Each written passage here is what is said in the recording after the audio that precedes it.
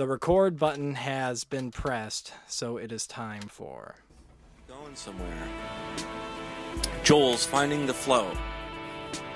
Like real philosophical sort of discussions. You know when people get high? It's pure Joel. Don't count your fans before they hit. But we hit a flow in the conversation. I think I'm I'm in my mind with I think I'm gonna hit. Finding the Flow with Joel Franklin. Guest Sam Leopold. Hey everybody, how you doing out there? I have been, Hey everybody, this is Joel, Finding the Flow with Joel. Nice to see you all again. I have I made the podcast on like Wednesday night this week, and I had a nice interview with Sam Leopold, but I didn't do any feedback during that time because I realized that when you have guests, it's very hard to do feedback. So I just have a few things to say. I just listened to Dan and Scott's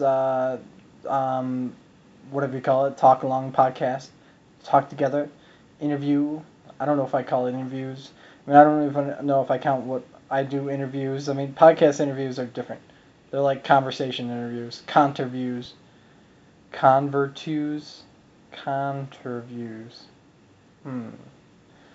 So, anyways, I enjoyed it very much. And also, I got confirmation sometime between then and now that Chris has graduated. So there was no fuckery that happened. It was all smooth sailing. And Chris is done! But yes, now it's actually probably the most horrifying time. He's got to find a job. I'm wondering if, Chris, you have your parents to fall back on. I mean, you must have your parents to fall back on. Though I know you've lived with your parents for so long before, I'm sure that would be not what you ideally have in mind. Okay. And then also, yeah, loving the interviewing each other thing going on. I mean, Scott could just rotate through us all, I wouldn't mind listening to us all, interview each other all the time. Just us whacking each other off. I whack you, you whack me. But I wouldn't mind trying to do a Skype 3-way or 4-way. It might be cool to have all of us here. Even throw in a few special guests along with us all. Who knows? It might be a whole big gold clusterfuck, but who knows? It might actually be really awesome. You never know. But then it's kind of funny if we all four of us did it all together, and we are pretty much the only people that listen to our podcast. Then, it's basically just us recording a conversation that we all heard, and who would want to listen back to it. I don't know. Just kind of interesting thinking about that. I guess we'd have to push it out to the other peoples if we ever did all four of us, because we already heard the conversation. Ooh. So, anyways, moving on to Dan. I don't think I've heard anything this week. I'm sure Dan's got something new. He's been solid. He usually lets us know when he's not going to have a podcast out, and so I'm sure there's one out there right now. But anyways, so yeah, I got a little kick out of the starting shit with Joel thing. The only thing I mentioned about that is that Dan said something about how I was looking at his notes and said Mayflower, and then I was like, fuck that, or I can't remember that. I mean, it's not, it's the same thing we've all been talking about. Like, every once in a while I'll get my podcast out on a Saturday, and then you guys all have your podcast out on Sunday, and so you got fresh mind to reply to mine, and I have a whole week to reply to yours. And so it's hard. Unless you take solid notes, it's just so hard to remember everything. But either way, we all know that everything's fine between me and Dan. We're having a great time. It's actually, it makes things interesting when we, stir things up a little bit. And I think that we're on to something about this whole family shit. You know, Dan and I kind of both share relatively larger families. I mean, Dan's got, what, 4? He's got a brother and 2 sisters. So that's big enough to have the sort of dynamics I had. A lot of, you know, I'm sure a lot of dysfunctional birthdays and, dysfunctional get-togethers, family get-togethers. I mean, the way that Dan talked about his sisters and his brother and his Christmas and everything, it sounds like we got some stuff in common there. So we got a lot of defensiveness there, and we. The thing is, I think we crave it. You know, that's the thing. You know, we crave conflict. So I guess that's it. So anyways, this is being recorded post the interview I did with Sam Leopold, who is the owner of the Mermaid Studios, the studios that I've been using. I don't know if I mentioned I'm recording this on my tablet right now just to get it done. I don't have time to get out there. So I don't even know how the quality is going to be on this, but I don't really care. It looks like it's clipping a whole bunch, but hopefully it's not going to be sounding that bad. I don't know what to do. I can't hold it far enough away from myself. So anyways, I actually thought it turned out really, really awesome. I was really impressed with it, and I think you'll enjoy it. So, yeah, I mean, I guess it'll all speak for itself when you listen to it. So please enjoy, and I love everything I'm hearing from you guys. I'm sure Dan has a podcast out, so I'll look forward to listening to that, and I'll see you all. Sam Leopold in studio today. All right, bring me up here. So Sam is the person who owns Mermaid Studios, and introduced me to the place.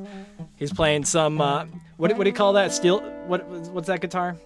This is a dobro. Dobro. Now, when I saw Dobro played last night, I saw it like specifically played a lot with the bar, you know, or the slide. Slide, yeah, right. Yeah. Is that typical for a Dobro?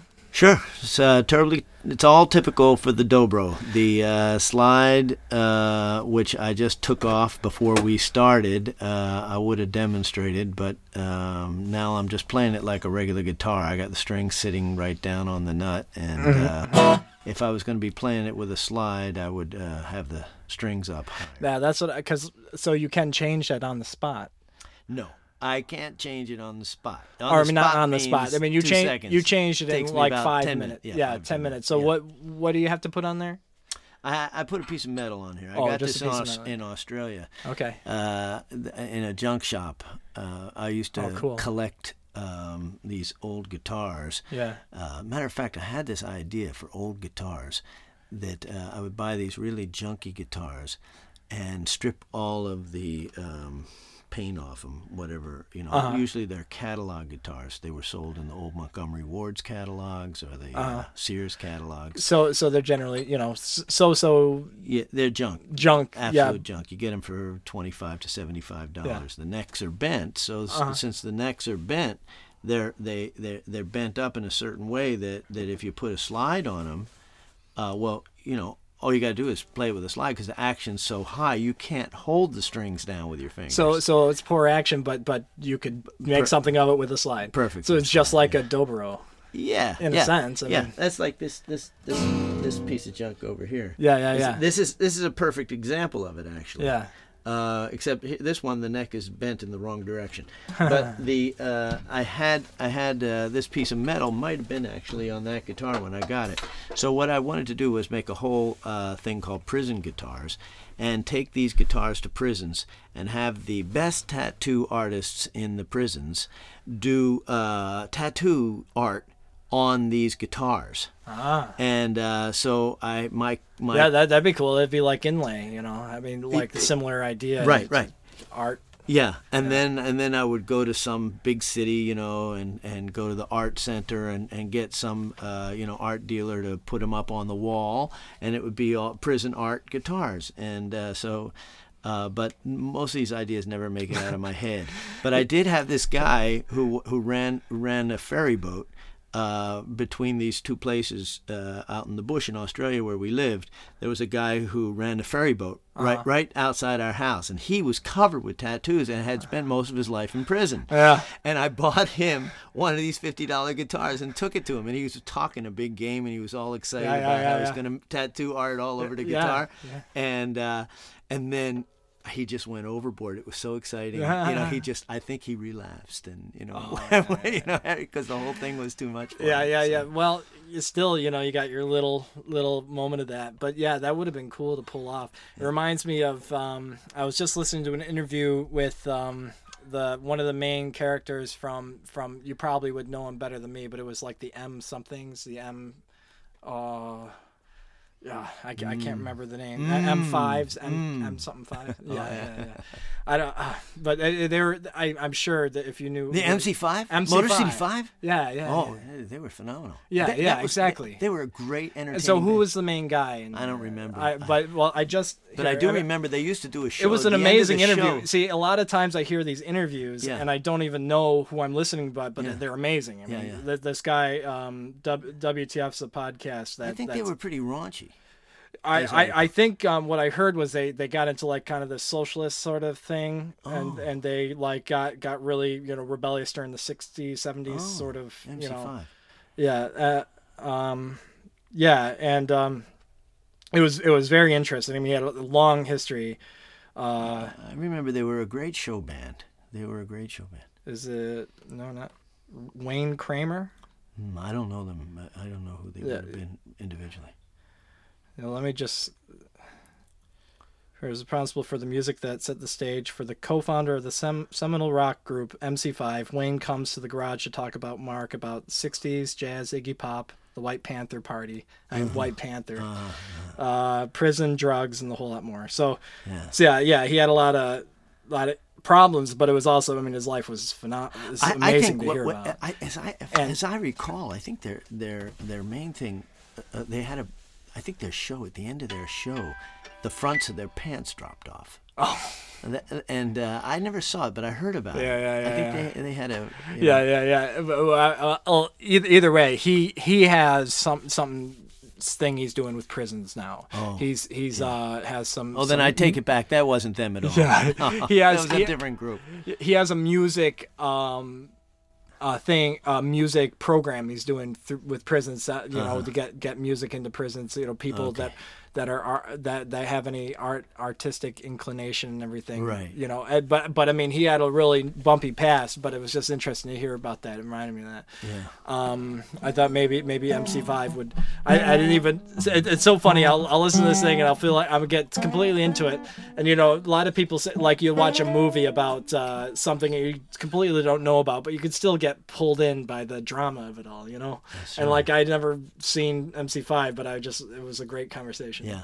I don't even remember what songs were theirs, but I remember they were a great band. We ought to, as soon as we finish, we ought to check out something.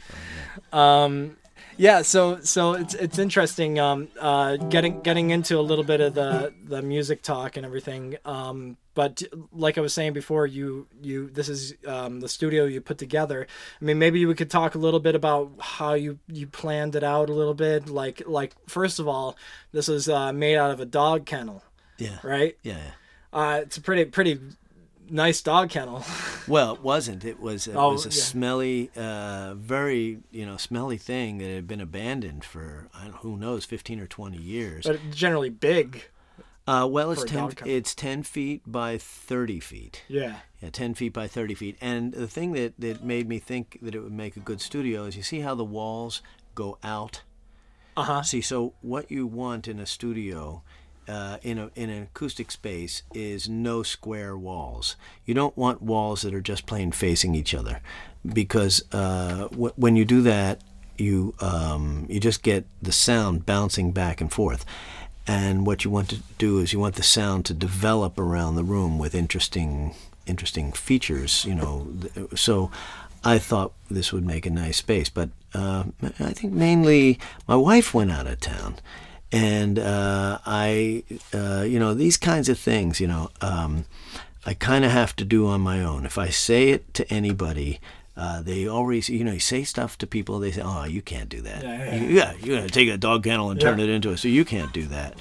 And but I really, really wanted a studio badly, and I couldn't stand anybody telling me that I couldn't do it. So what was the motive? Why did you want a studio so bad? Because if you see the cottage across the way that we were living in, there's no door. It's such a tiny place. There's no door. We couldn't get away from each other, if we tried. Yeah. So though it was just the two of us in there, it was a very tight space. And I knew I couldn't set up a studio in there. There was nothing I could do. So I had to, so I called the landlady and I said, could I, convert the studio? And I guess I said it with such authority, she believed me that I could do it. And I didn't actually know I could do it.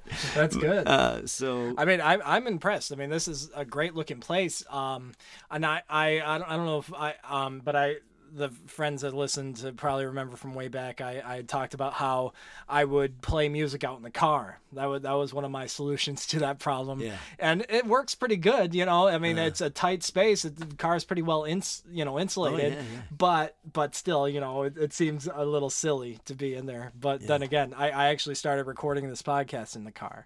Yeah, it was. It's got character. I mean, you've come a long way. I'll tell you. Yeah, exactly.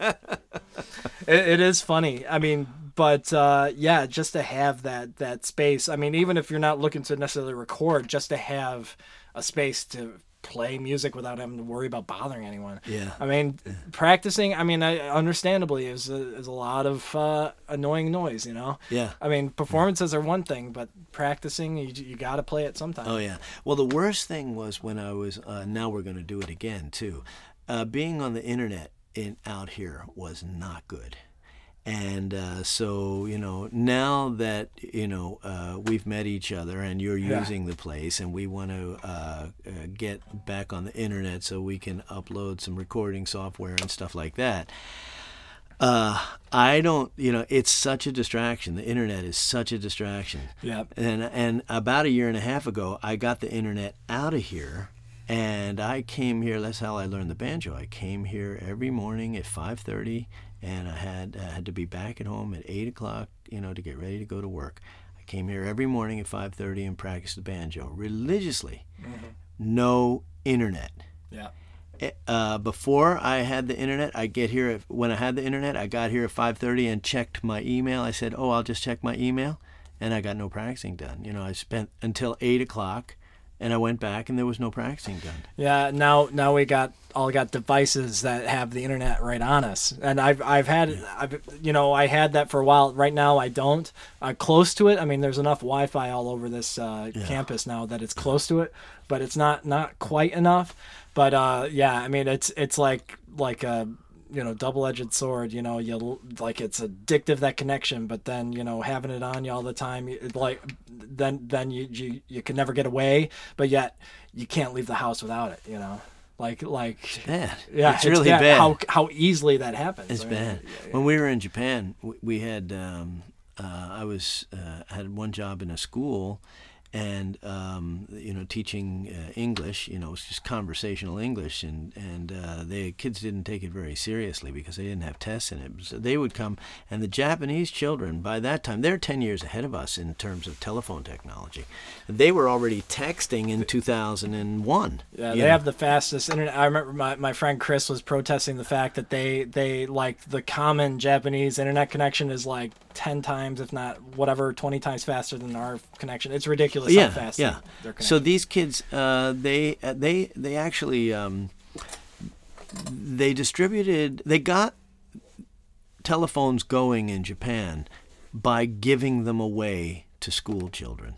That's how they saturated the society with telephone technology. They gave them away to school children, and then they addicted all of their school children. And the school children, they couldn't then tell the kids that they couldn't use them in school. So the kids would be in school, and then they'd have to go to after-school programs, special what they call juku programs, to study to pass the tests to go on in school. And I think they we'll see what the future brings. I haven't been back there. I don't know how how it's worked out. I've actually talked about it because Japan has come into the headlines with the fact that their level of sexuality, they're kind of what is it, like average now? Yeah. There are virgins in Japan up to the age of 30. Like it's like an average now, like that they don't like there's a desensitization and almost an asexualness that's starting to come across in Japan. And the way they make up for it is they have simulated, relationship games or simulated, whatever, like you know what I'm talking about. There's simulated version of everything. And if you ever think of which culture is like ahead of the wave in this sort of being plugged in, I guess you could say Japan is probably one of them. That's what made me kind of think of that. And also the fact they're not having kids. Now that'd be that's be a great thing to get out into the world. Probably it's really like false, a test. It's a lab test. Like if you too much on the telephone, they call it the keitai denwa, or too much on the telephone, you lose your libido. I'm sure it's true. I'm sure but it's funny because you know what they're gonna do? They'll just give you a pill for it, to get your libido back. But maybe, that's pretty much the solution. It's not to correct the cause. It's to just fix it with a pill. That you can sell. Yeah, maybe that's the whole idea. Yeah. There you go. So it's not like stop, getting on cell phones. All of a sudden you see it's an ad for testosterone pills. Right. But yeah, that's also true kind of too, like testosterone's being kind of thrown out a lot more. And I don't know if that's just a gimmick because, a lot of people say that testosterone, it's a baloney, it's BS. Like you don't need supplementals testosterone. Yeah. And it's like anything, if you get it, then all of a sudden you get off it and you have like you become normal to have that high level of testosterone. So all of a sudden you could like retreat into like a low testosterone state when you don't get the pill. So it's it's another one of those cases. It's terrible. Of, where really, it's like we're trying to give a pill to solve it, but it's really just get off your ass and stop being on the computer so long and start exercising a little bit, and you'll see your testosterone come back. You know what I mean? Yeah. Or at least get out, move. Yeah. Well, I'll tell you, ever since I've got away from the internet out here, my wife can tell you I've been chasing her around all over. Yeah. No, I know what you mean. I know what you mean. I mean, but seriously, the headlines in Japan, it's almost epidemic. Like their level of, because I mean, if you don't have sex, you don't have kids. Okay, now, right? Look, something you had to take into consideration with Japan is that if a few people do it, a lot of people do it. Yeah. They really are still, as individuality has hit Japan in a big way. But everything that hits Japan in a big way hits everybody in a big way. So if trends happen there and they sweep over the country like a wave. Yeah. So maybe this could be easy come, easy go. Yeah. Things really waves run through that society, all the time. Yeah, that's very interesting. I think isn't that generally an Oriental or Asian sort of thing where there's this very high sense of uniformity, like that's why group consciousness. That's kind of why like communism in the way it works in China, like it kind of still works in some way because of their sense of common self. Yes, and in the language, for example, in the Japanese language, the Japanese language is so kind of complex because it's got this emotional element to it, or the Japanese have an emotional element to themselves and they bring it into the language. I don't know, but it's in the language. When a Japanese person is communicating with another Japanese person, they're looking very closely at the weight of their words and how their words are perceived is very important to them. I've seen very, very intelligent people taking a whole day to write a simple letter to somebody, just to weighing what's going to be the perfect way to say something. They, the humor in Japan is all based on word games. Everything is based on the language. So they live inside each other, and the language is a language that they've developed, a language that enables them to really perceive each other's hearts all the time. They're really looking very close into each other. So it's like Eskimos have 1 million words for snow, and they got 1 million words for emotions, right? Or your heart, how you feel. Yeah, they're very feeling oriented, and at the same time, somebody's going to come back and say, "What are you talking about?" The Japanese aren't like that. In my opinion, of course, we know that the symbol of Japan is the moon, right? And although the sun is the flag, but they're really people of the moon. If you ask them, they're watery, they're emotional, they're not fiery like the sun. They're people of the moon. They're people of the night. Or the twilight between times. Now, I don't know much about Japan's history, but they also had a very warlike history. You know what I mean? Yeah. Like a lot of tribalism, and then eventually, World War II. They got swept up in that. Yeah. Big time. Yeah. Enough to do what they did to China. But I mean, thinking about that, Japan had that in them too. Yeah, you know what I they mean? sure did. To me now, it's so confusing. I really don't understand the Japanese. That's the main thing about me. We lived there for 3 years, and I walked away more confused than the day I arrived.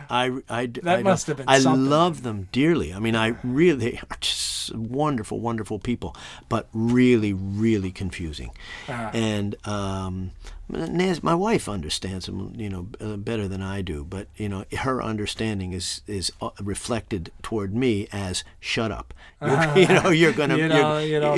don't know what you're talking about, and you're gonna hurt somebody's feelings. So just keep your mouth shut. I tell you, for the 3 years we were there, my legs were black and blue. I mean, under the table, my wife is kicking me all the time. So I guess the key is sensitivity in Japan, and I guess I wasn't really as sensitive. Now, sensitivity. I mean, this is something that I'm sure sensitivity kind of connects to consciousness, right?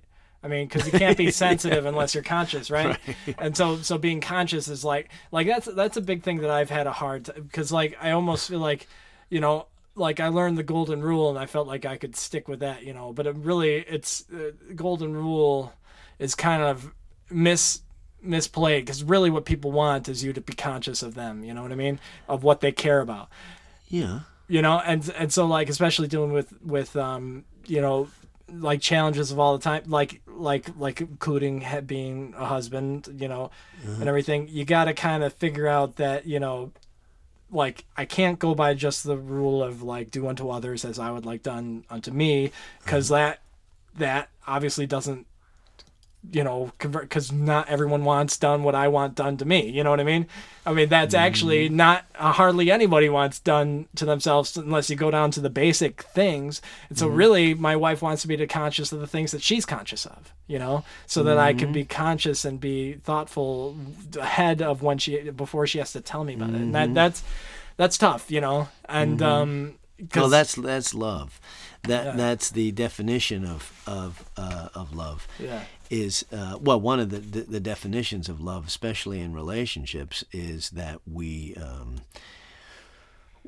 do just that. What your wife is asking for. That we think of the other person and what their needs are and how we can make them happy and all that. It's a hard thing to do, and I think women in general are much better at it. Much better at it. Isn't it funny, how we're working at, you spent 8 years as a coworker, at the fellowship, and so how many women make it to that age, but how many men just drop like flies at the fellowship? Well, for any real older population. And working with the elderly. Yeah. Yeah. Well, it's probably 3 to 1, right? Maybe 4 to 1. Yeah, men die younger. die younger. But I mean, there's got to be. I mean, I'm sure there's some sort of physical point to it, but I think it's different. I think it's. I think there's things that keep you going at that time of life. It's all about your attitude. Well, no matter what age you die, what you'll see, what I saw working with the elderly for 8 years, is I saw people that I would want to be like. It's plain and simple. I saw people that I would want to be like, and I saw people that I wouldn't want to be like.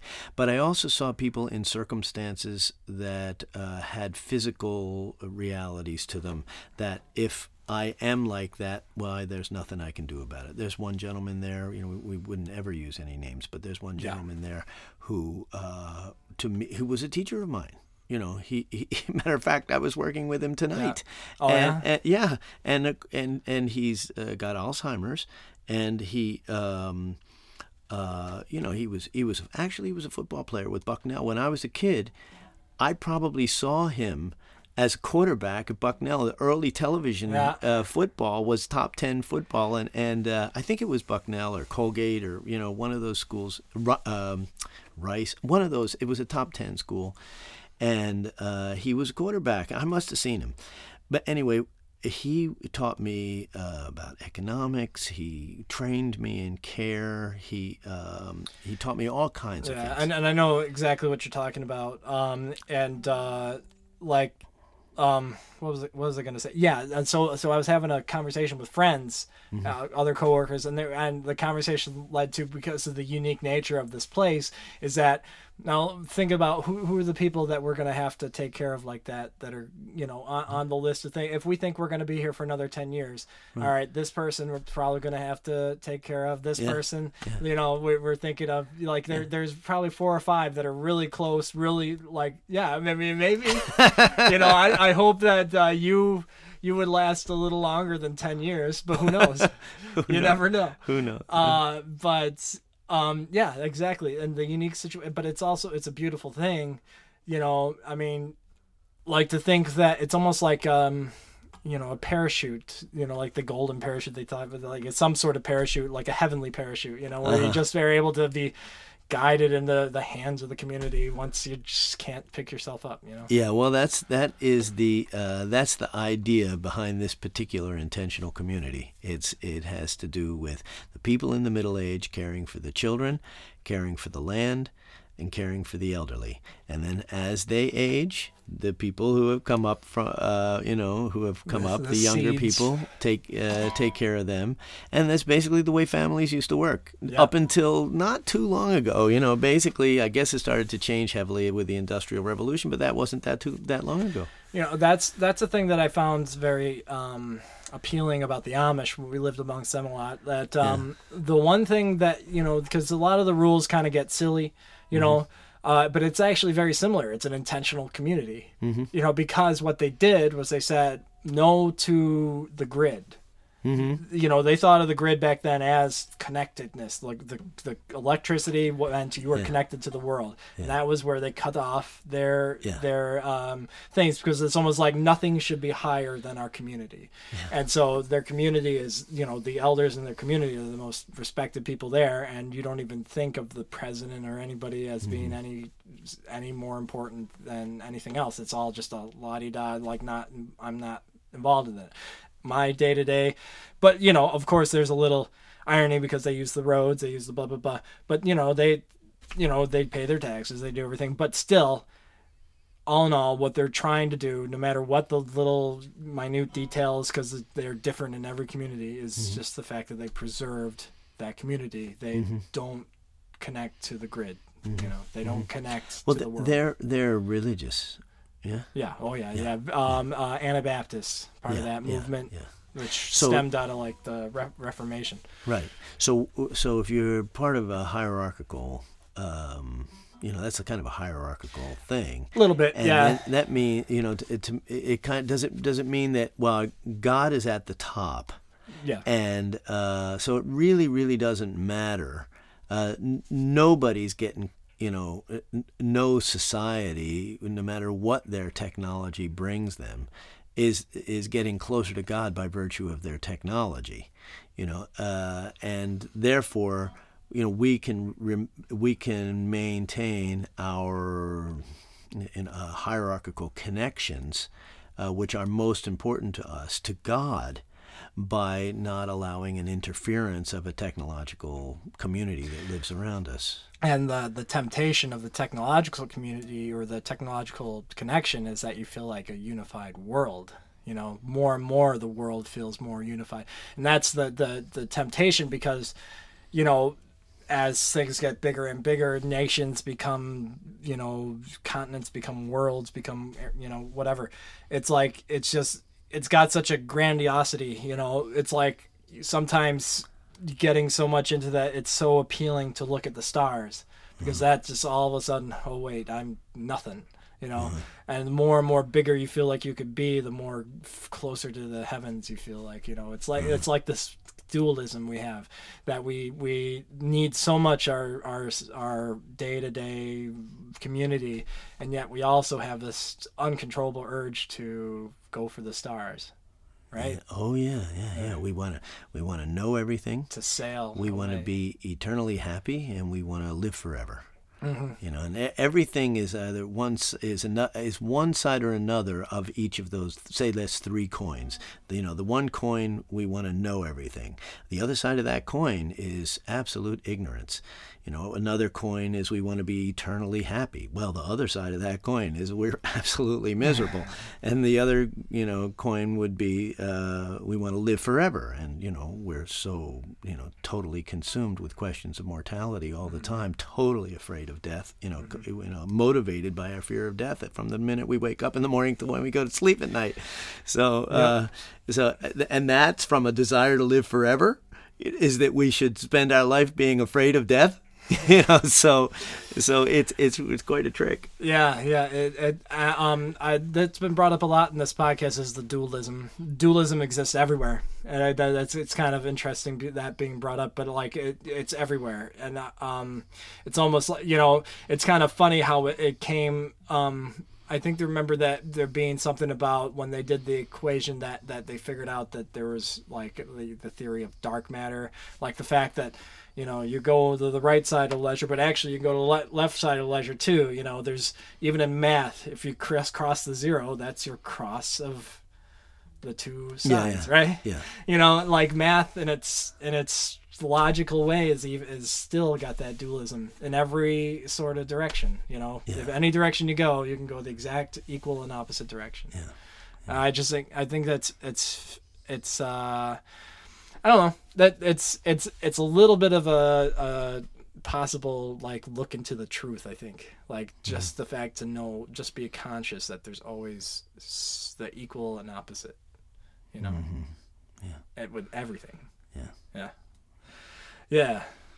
So you got your dobro, right? Yeah. Play it a little bit. That's being picked up nice.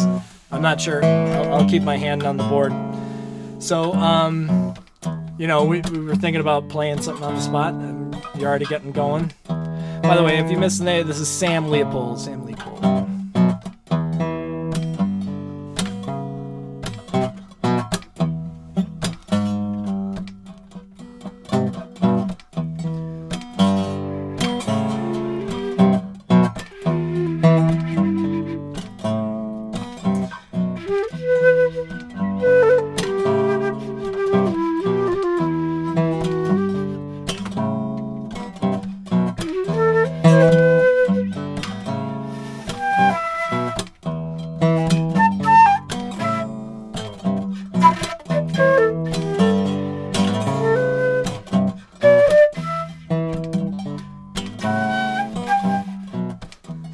People moving out of the desert. There were people moving over the sea. People moving out of the mountains. People moving out of the trees. Everybody said, "Welcome, stranger. Come on in and sit yourself down. I've been this whole world over. There's plenty of world to go around. Plenty of world to go around. Plenty of world to go around." In times of pain and trouble, you could find your bed with only sky above you and rocks beneath your head. Though you're all unsettled, it's all been seen before. In times the soul was fed fettered. In times we went to war. In times of transmigrations. In times to choose upsides. Times of genocide. When you're upside down and backwards in a tailspin of a fall. You can read it right to left to left to right, but you got to read the writing on the wall. You can read it right to left to left to right, but you got to read the writing on the wall.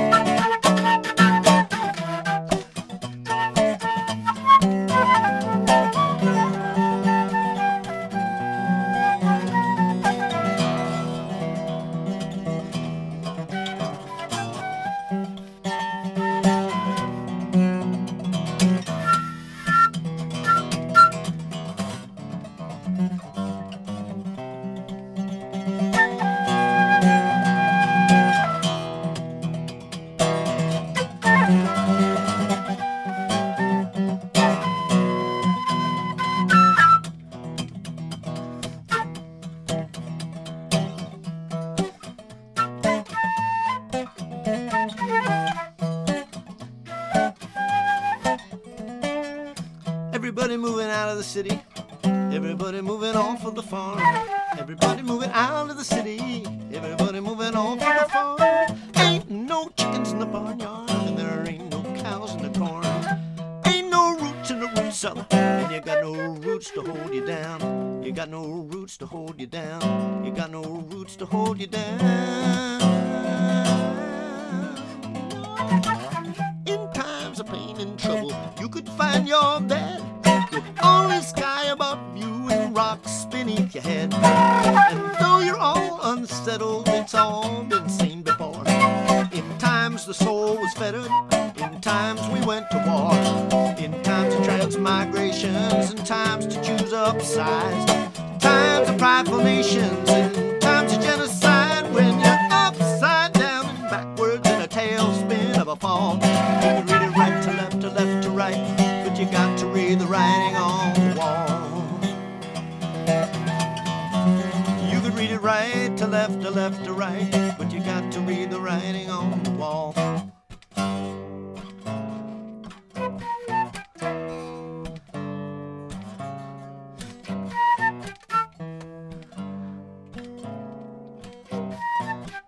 Everybody's gonna move in the hard times. You gotta find food when the farm fails. Gotta gather hay while the sun shines and give it all away when the time comes. When there ain't no chickens in the barnyard, there ain't no cows in the corn, and there ain't no roots in the root cellar, and you got no roots to hold you down.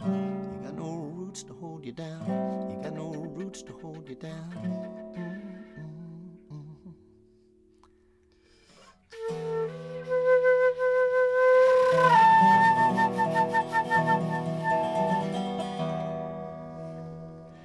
Well, didn't we just jump right into that one? That was good. That was excellent. So who was that? That was the song I wrote. Oh, yeah? Yeah. Sweet. It was in a key that I don't usually sing in, but... Yeah, it was what, in the key of... It was in E minor, but... It wasn't quite... It was at a F sharp and a C sharp, so... Yeah. So it'd be... then it would D. D... Yeah. Well, no. F sharp, C sharp is D. Unless it had some other one. Yeah, but in the key of D, but it would be two notes down. Wow, why am I... B minor. It was B minor. B minor. Yeah. It's a nice key. Yeah. I usually do it a whole step lower than that. Yeah. But I thought it had a lot minor. of the themes that we were talking about in it. You know? Yeah. So I wasn't able to pay attention too much of the words. What inspired you? What's that? Let's see. Well, let's see. It's kind of a song. It was, I think, after maybe after 9/11 or something like that. But ever since I was a kid, I always had this feeling, because when I was raised, in our mother's milk, we had the plausibility of nuclear annihilation came to us in our mother's milk, because we were right at the end. We were born right after the bomb. You're like you're like what was I gonna say? Not a stereotype. What is it? Like a classic baby boomer, right? Yeah. I mean, what was it? 1948. Yeah, but what's the word for what I'm looking for? Baby boomer. It doesn't matter. But you're a baby boomer. Yeah, I am a baby you boomer. are the definition of baby boomer. Yeah, I'm at the older, a little bit of the older. Not the oldest, but that would have started in 1946, and I'm 1948. Yeah, that 46 is the year right my after dad the war. was born. 45 was the war, so right after 45, 46. So we had this this in the 50s with the Cold War and all this. The bomb was going to drop. So, or could drop at any time. So I always had this feeling, and ever since then I've always had this feeling, that at any moment everything could, be gone all around me. And if I lived, I would just be kind of walking, and that would be it. And I would just, if I was alive, I would be walking. If I knew other people, we would be walking together, and we would just basically be walking. So it's the chorus of the song is, in times of pain and trouble you could find your bed with only sky above you and rocks beneath your head, and though you're all unsettled, it's all been seen before.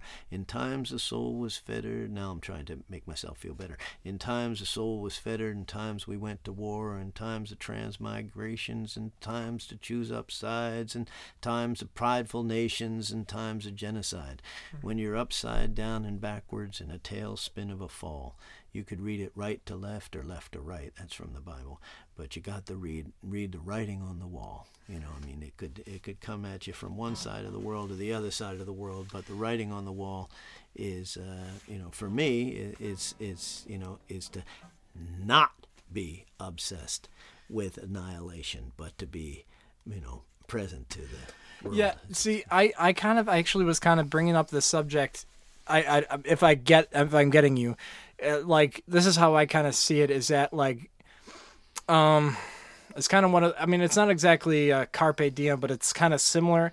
It's this kind of attitude that you never know what's going to get you. You know what I mean? Mm-hmm. And you got to kind of embrace it and then forget about it. Mm-hmm. Right? Mm-hmm. Like, and so I think, my friend replied that, like, I'm not one of those doom and gloom guys, and that was like, in response, and I thought, that's not really what I'm going for. I'm just going for, like, a state of mind that's kind of beyond death and beyond the end of everything, and also a state of mind that's beyond the sort of Kool-Aid fed to us, or whatever you want to call it, that we are completely safe, that we're in this, like, beautiful little, and really we're in this artificial sense of safeness. But then again, it is what creates a peaceful nation. But you can't be naive to the fact that there's always a hard life out there. The world is not, like, for certain. I mean, even to the extent of even saying there could be a meteor that hits us, but not even that. Anything could happen. Not even to just me getting in a car accident today. But also the whole world has some ways that it could just go kaboom. Yeah. Or another perspective. There's some kid walking down the street in Brooklyn tonight, or Queens, or any number of places in New Delhi. The dart hit him. Whatever. And there's some cop stalking him who's going to probably find a little bit of dope on him or something like that, and this kid's going to wind up in jail for the rest of his life, in and out of the prison system. Yeah. And they were talking a lot about that with the MC5. That the prison system, you don't see anybody with any money. It's so hard to imprisonate someone with money, but the poor people, you imprisonate them for the smallest thing. That's for right. anything. That's I mean, right. they're the only people but being. If they put are in prison. us, we're talking about well, the bomb could drop on us at any minute. Well, the bomb is going to drop on that kid in 5 minutes from now. Yep. That's going to be the bomb. I mean, that scenario, or even just the fact that, there's some kid in Brooklyn that's going to get shot tonight. That's right. You know? Yeah. So I mean, I don't know the statistics, but I'm sure it's pretty often. Right. Yeah. So what the hell? I mean, this is kind of a revelation for me right this moment. Right at this moment, it's kind of a revelation for me. Like revelation, kind of a funny word for it too. Yeah, revelation kind of feels like like a rebirth. Or yes. Well, if only I could maintain the thought. When we turn this machine off. But just what we've been talking about, you got these macro horrors in our heads all the time, thinking of this dystopian world after the bomb drops, and we have these moments to survive and all that. But in much of the world right this moment, people are in that very situation.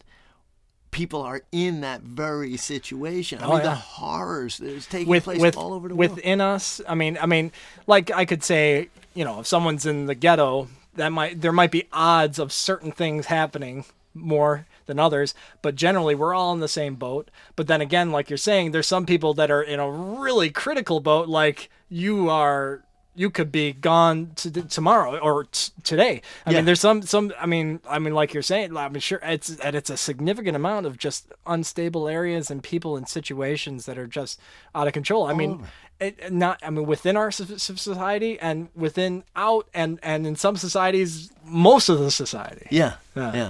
So, I mean, in a way, you kind of want to get in touch with the blessing that is this moment for you and I. Here we are in this lovely little studio, smiling at each other and talking, and at the same time, and is in my belief system, it's more and more feeling like I'm a part of the whole world, so I always have to turn off the horror that I'm feeling, that a part of me right now is being tortured, or a part of me is being drowned, or a part of me has a disease and is lying on a cot under a thatch roof someplace with no medicine, or my child is dying at my feet, or all of these horrors going on. One has to continually put these out of your mind, and we do. And how do we do that? We do that by occupying ourselves with lovely little things, and things, stuff. Yeah, we occupy. Yeah, we go buy a pair of shoes, or stuff like that. The stuff cycle. It's the stuff, and we could be, but at the same time, we can't be. There are philosophies that do. There are philosophies that one can learn, and techniques that one can learn in these philosophies, and sometimes these philosophies look a lot like religions, that help one reconcile all that stuff. There's an aspect of Eastern, like Vedanta philosophy, aspects of Buddhism, like the overwhelming feeling that, like, how could I ever feel not guilty, right? How could I ever feel not guilty for where I am, what I'm doing right now, right? Because there's always something terrible happening. Right. I mean, that also kind of makes me think of the 24/7 news, which is constantly putting on a billboard. This is what's terrible happening right now. This is happening over there in the other side of the world, and there's a million, there's 7 billion, 8 billion people to choose from. Yeah. Right. So it's at a certain level, I want to continually punish myself. by listening to 24/7 Yeah, news. yeah. It's like it feeds the animal of like wanting to feel that like little guilt. Yeah, yeah. Especially if you're a melancholic person, and I'm a somewhat melancholic person, Yeah. so that's kind of my temperament. Yeah. But the then we have so much this idea, especially in the West, Buddhism is catching on so strong, and the sound that is coming with Buddhism, somewhat unfortunate, can be somewhat unfortunate if taken in the wrong way, is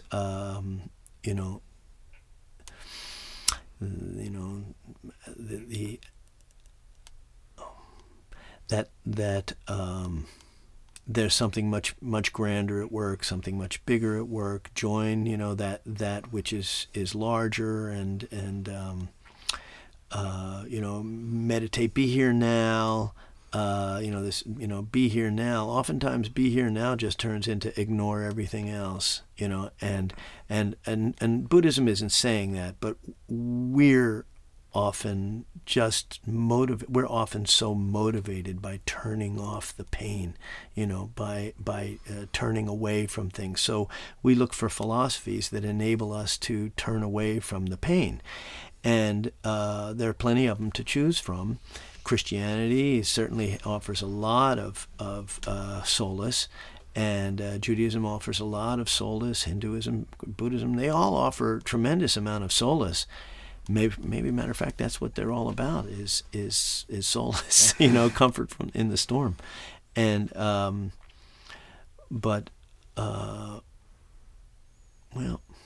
I don't know. Yeah, I totally. I mean, whether it be a religion or not, we are in. It's either distraction or it's some sort of philosophy that keeps us away from the darkness.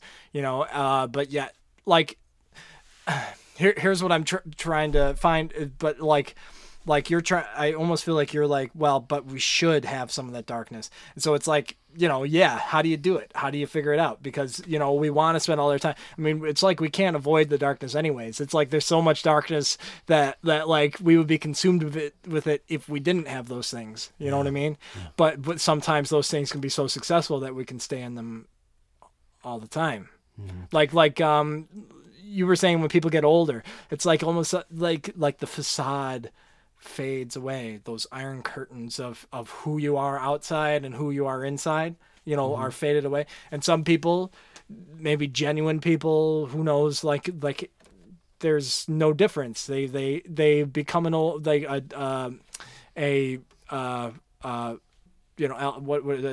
dementia person, and they all of a sudden turn basically the same kind, sweet person that they used to be. And there's some people that get dementia, and all of a sudden they're like this, whoa, who's this person? Oh yeah. Yeah. Or, like either in like a bad way, sometimes a silly way. Some people like get a little like frisky, Yes. Some people get nasty. Some people get very, very self-involved, like little, like very egocentric, like go back to a place like that. Mm-hmm.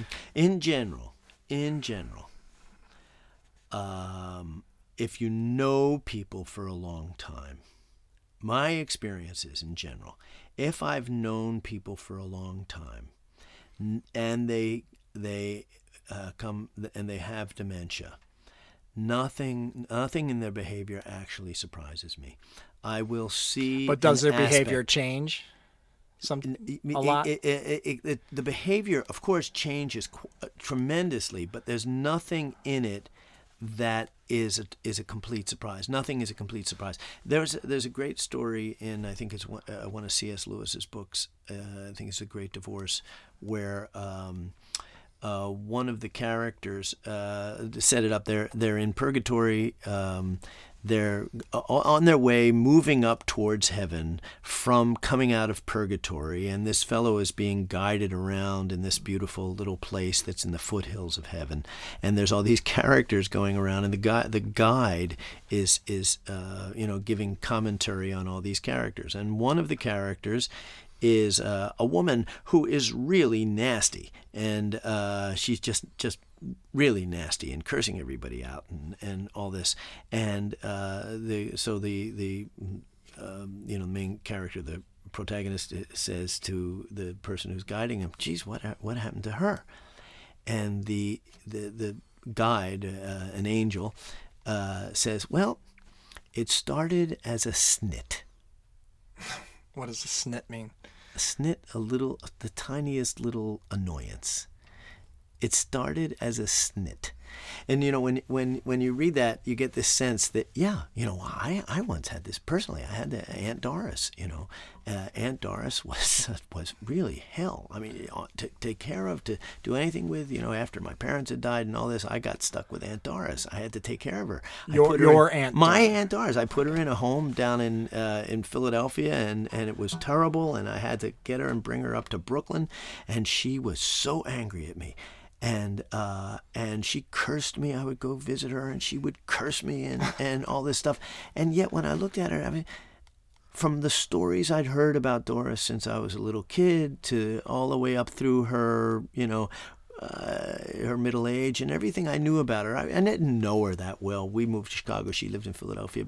But everything I knew about her, it all made sense that Doris turned into this horrible, mean old lady, who would strike out at anybody who came near her, and they had to put her almost nearly in a cell in this home where she was. And it's funny with that sort of thing, because you knew her, and then now she probably ended up in some home where she had to be taken care of by a lot of people, right? Yeah. And so your aunt, now that kind of private lady that you knew as that, now in this public space is like that lady, that nasty lady. Yeah, that's right. And they're not that many. No, there's but usually started... 1 out of 5 or 2. That's right. I was saying, I don't want to get too specific, but at every table there was at least one crab amidst everyone else. That's and right. It's like they're spread out. Yeah. And the people who are really, really sweet, these sweet old ladies, they've you wouldn't necessarily say, well, they've been sweet all their life, but if you knew them all their life, you wouldn't be surprised by. There's no change that happens to a person that is surprising. Alzheimer's is devastating because eventually the person loses all capacities. So as they transgress, or however, I don't know actually what the mechanics of it are, but as they kind of go, you kind of see it as... It's true, kind of like going backwards. Backwards. That's kind of a good way to put it. Like, you start with your most recent memories, get lost first, and that goes deeper and deeper into those like hardcore learned as a child things, and then eventually nothing. Right.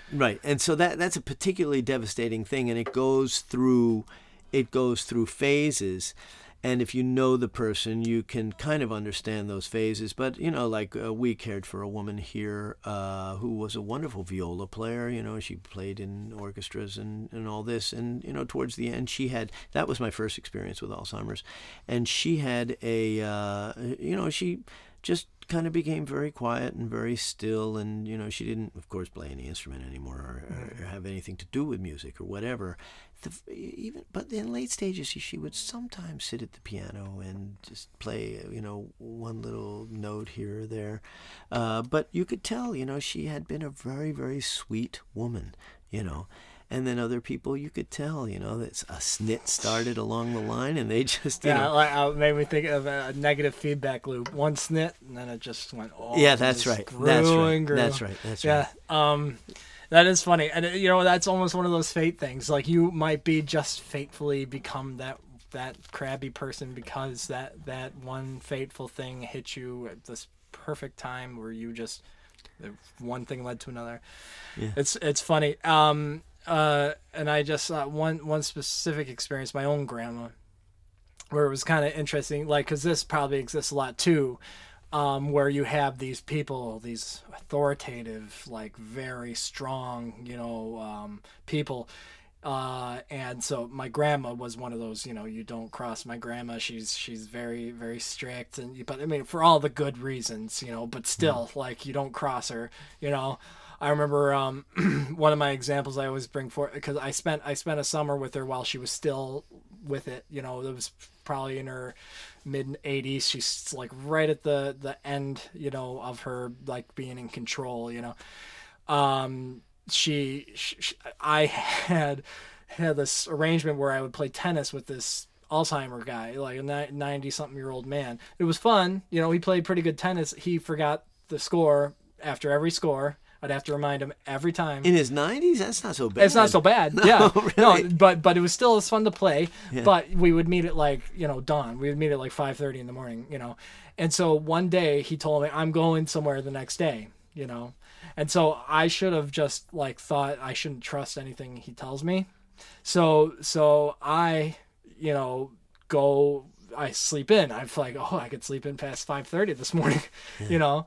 And she like, you know, whips me out of bed and says, he's waiting there for you, you know, like, and you know, you can't sleep in past 5:30, you know, like I just thought that was just a hilarious moment where, you know, I was sleeping in to 6 o'clock. Yeah. But, you know, and also just dealing with an Alzheimer's guy, but she really didn't like, she was really angry at me about that. But that's just kind of the example. She was very, very, very strict and very, very, you know, didn't let up. You know, she had no sense of humor about that at all, and she got what she wanted. You know what I mean?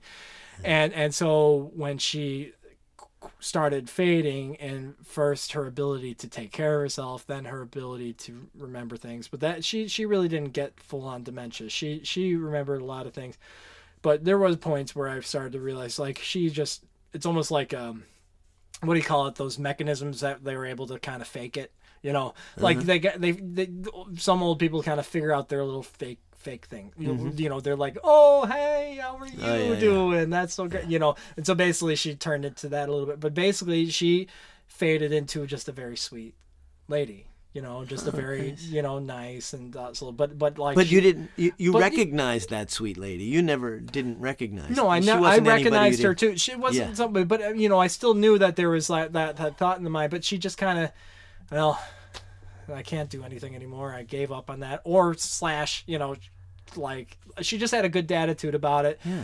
You know, that was kind of the way she pulled through a lot in her day, and it made perfect sense that she was the way she was. But it was just kind of nice the fact that okay, finally her burden was gone, and she didn't turn into like the harder parts. She just like, okay, you know, now I don't have to be the authority anymore, and I just became a sweet old lady. Well, do you think it's possible she did that consciously? I don't know. I have no idea. I mean, but like you were talking about the one guy that was a teacher of yours, you know, like you remember, and like he was probably no, he's got real dementia. He's got brain damage. Oh yeah, definitely. But he was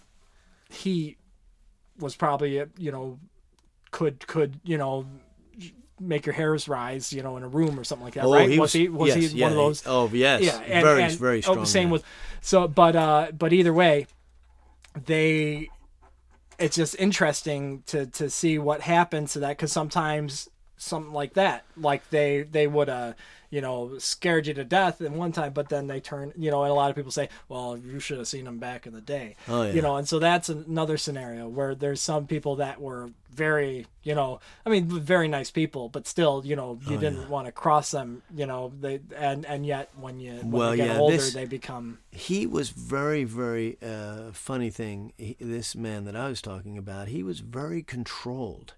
He was very controlled. Well, also that he was working with the Eightfold Path of Buddha, so that was a significant part of his life, and so he was very controlled.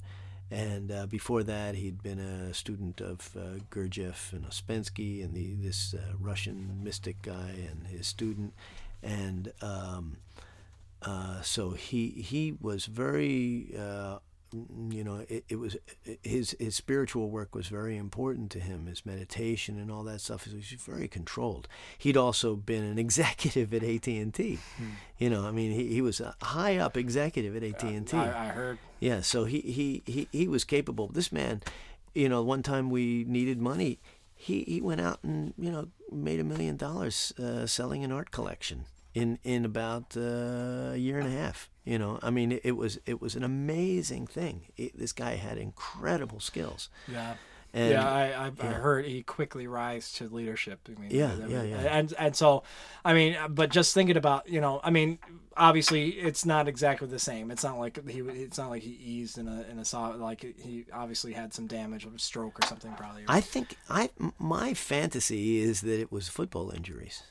I wouldn't be surprised. Yeah, because he played at a high level. You know, he was quarterback for, you know, a top 10 team. Yeah. He must have taken a lot of blows to the head. Yeah, exactly. But either way, I mean, there's even part of that, even when they lose all their marbles in some way, like there's still a part of me that feels like the veil was released in some way, and it's just interesting to see that scenario as well. Mm-hmm. But either way, I think we've gotten about an hour in here, and I hope you enjoyed hour. You know, enjoyed the conversation. But this is called, I don't know if you caught it, Finding the Flow with Joel. That's Did we find the flow, Joel? I think the flow was found. I think the flow was overwhelming. You know, it came so quickly. But Okay. Either way, we could play one more. I was thinking I have this kind of outro music. Uh-huh. I play a little lightly as we find our way out. Now, we could always throw in something, but it's also, I think it's about time to end. Yeah, but we had a great little musical number. I thought that was great, and we could definitely do more. But either way, I thank you again for this studio. It's like this place is full of like almost dreams come true for me, and this is kind of part of the elements of it. I mean, I've had an imagination of having something like this, and it's just like all of a sudden, bam, it's right handed in your lap. You know, I mean, it's like I get the chance to try it out. You know what I mean, without any risk. You know, I've been looking for someone that I could offer it to. Yeah. So you showed up. It was perfect. Yeah. I mean, this is amazing, and so I thank you, and you know, we're working on a project. Hopefully, we can keep you updated on that. We might have a track to play you sometime. And hopefully we'll do more. I mean, it looks like Sam has quite a repertoire of music he's written, right? I have some of my own. I think I've spent more time on the craft than I have on the creativity for a while, and I think it's about time that I get back to the creativity. But then again, this whole idea, this whole thing is all about creativity. So I don't know, it gets out there one way or another. So it's been a pleasure, and we'll see you soon. Okay, thank you.